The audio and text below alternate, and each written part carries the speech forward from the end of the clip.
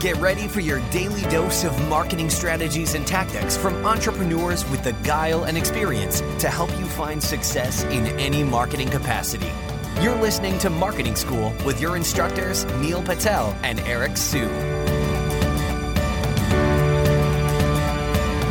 All right, Marketing School listeners, have a special message from our sponsor, DreamHost. If you want to rank higher on Google, you want to make sure your website loads super fast. Check out DreamHost. Not only is their solution super affordable, it'll make your website load faster, and they have amazing tools and support for your business to ensure that you grow and succeed. Welcome to another episode of Marketing School. I'm Eric Siu. And I'm Neil Patel. And today we're going to talk about 7 tips to help improve the reach of your podcast. So tip number 1, if you have a social following, if you have an email list, this has been really effective for us. Push your content out to your channels. This seems very obvious, but a lot of people tend to forget this. So for us, we use a podcasting host called Libsyn, and this allows us to push to multiple social channels. We push to SoundCloud, we push to YouTube, we push to our Twitters, our Facebooks, and even LinkedIn as well. That way we're covering more ground.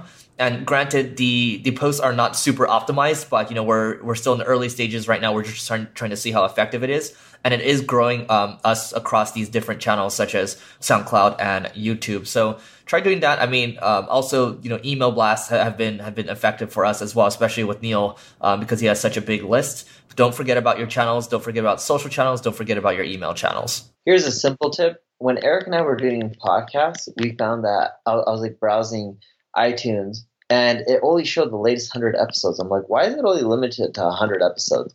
And then you're looking at some of the other podcasts in the space, and they all do the same thing. But then I found a few, like Gary Vaynerchuk's podcast, and he had 300 episodes. And there was a few other people who also had 300 episodes.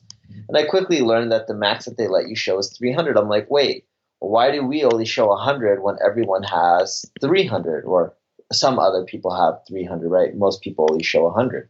And the old content isn't bad. It's not outdated. So I'm like, it should still show. So I told Eric, he's like, oh, it's the feed. The feed is just limited to 100. He's like, I can change it to everything. And once we ended up doing that, download rate, according to Libsyn, doubled in the next 24 hours.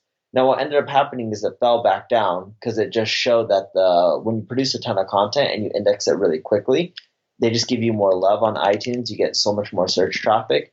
And then, of course, it's going to go down again after that. But still, you can get a really quick bump by just including all of your content. So don't just cap it at the last 100 episodes that you've done. Show every single one that you've ever recorded.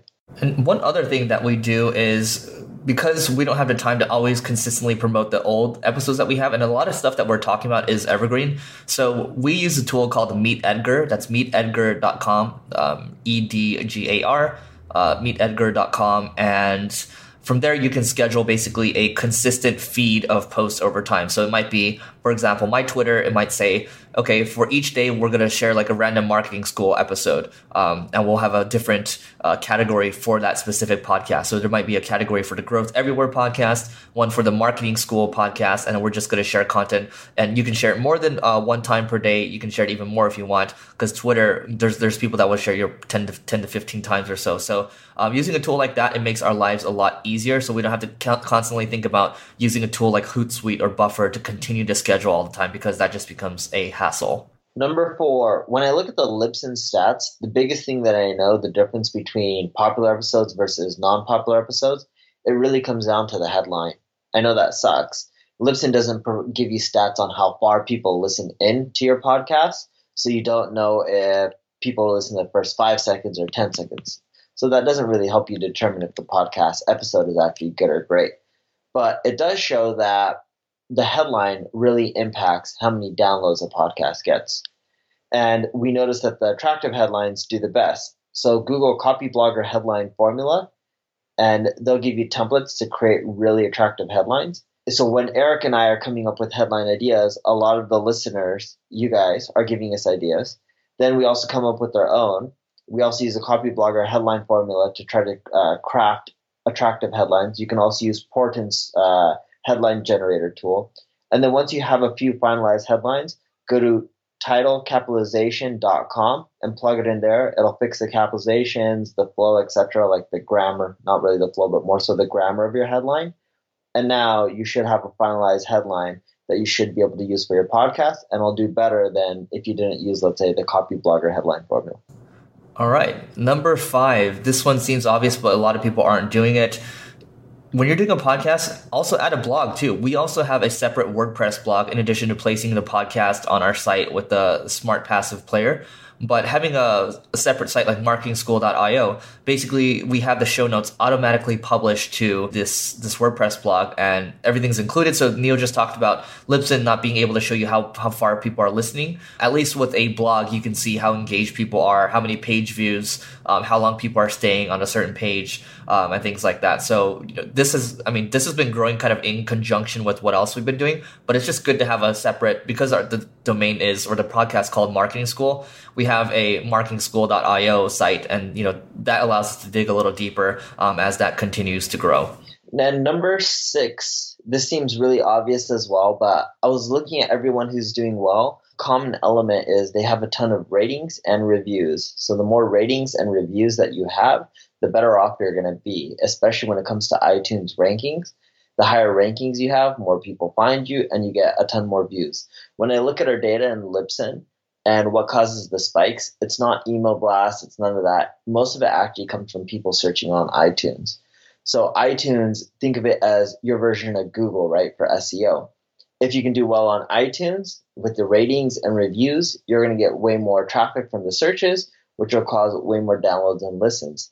So whenever you're publishing a podcast, make sure you mention in there. We used to do this at the beginning when we didn't have a ton of ratings and reviews. We would ask at the end, leave a rating and a review. And Eric, if I'm not mistaken, I don't know whoever recorded our intro and outro, but did you have someone, I think you had someone add that to the outro, correct? Correct. So this is Tim Page from Lead Pages. So Tim Page from Lead Pages, I'm assuming, who recorded our outro, what he pretty much did was at the end, we directed him to say like, hey, thank you for listening to Marketing School. If you like the episode, make sure you leave a rating and a review and whatever else is out in the outro. But the most important part is just telling them to leave a rating and a review. If you don't tell them to leave a rating and review, you'll get very few of them. So the more people you tell, the better off you are. Number 7, cross-promote. If you know people, let's say Neil and I are mentioning a specific tool, we're mentioning somebody's name, we're going to tell them that we mentioned them, and hopefully they'll retweet. And sometimes you can also cross-promote similar podcasts too. So a lot of different ideas here. You can think about the different influencers in your space and how you can take advantage of that. But also communities too. John Lee Dumas has a great community called Podcasters Paradise. And in here, people are sharing different ideas on how to grow all the time and how to improve the reach. But also, they do something on Fridays called, I think it's Pay It Forward Fridays or something like that. I forgot what it's called. But basically there, if people are allowed to share their podcast and if it's actually good, you can leave a rating and a review. And this helps everyone in the podcasting community kind of move up there.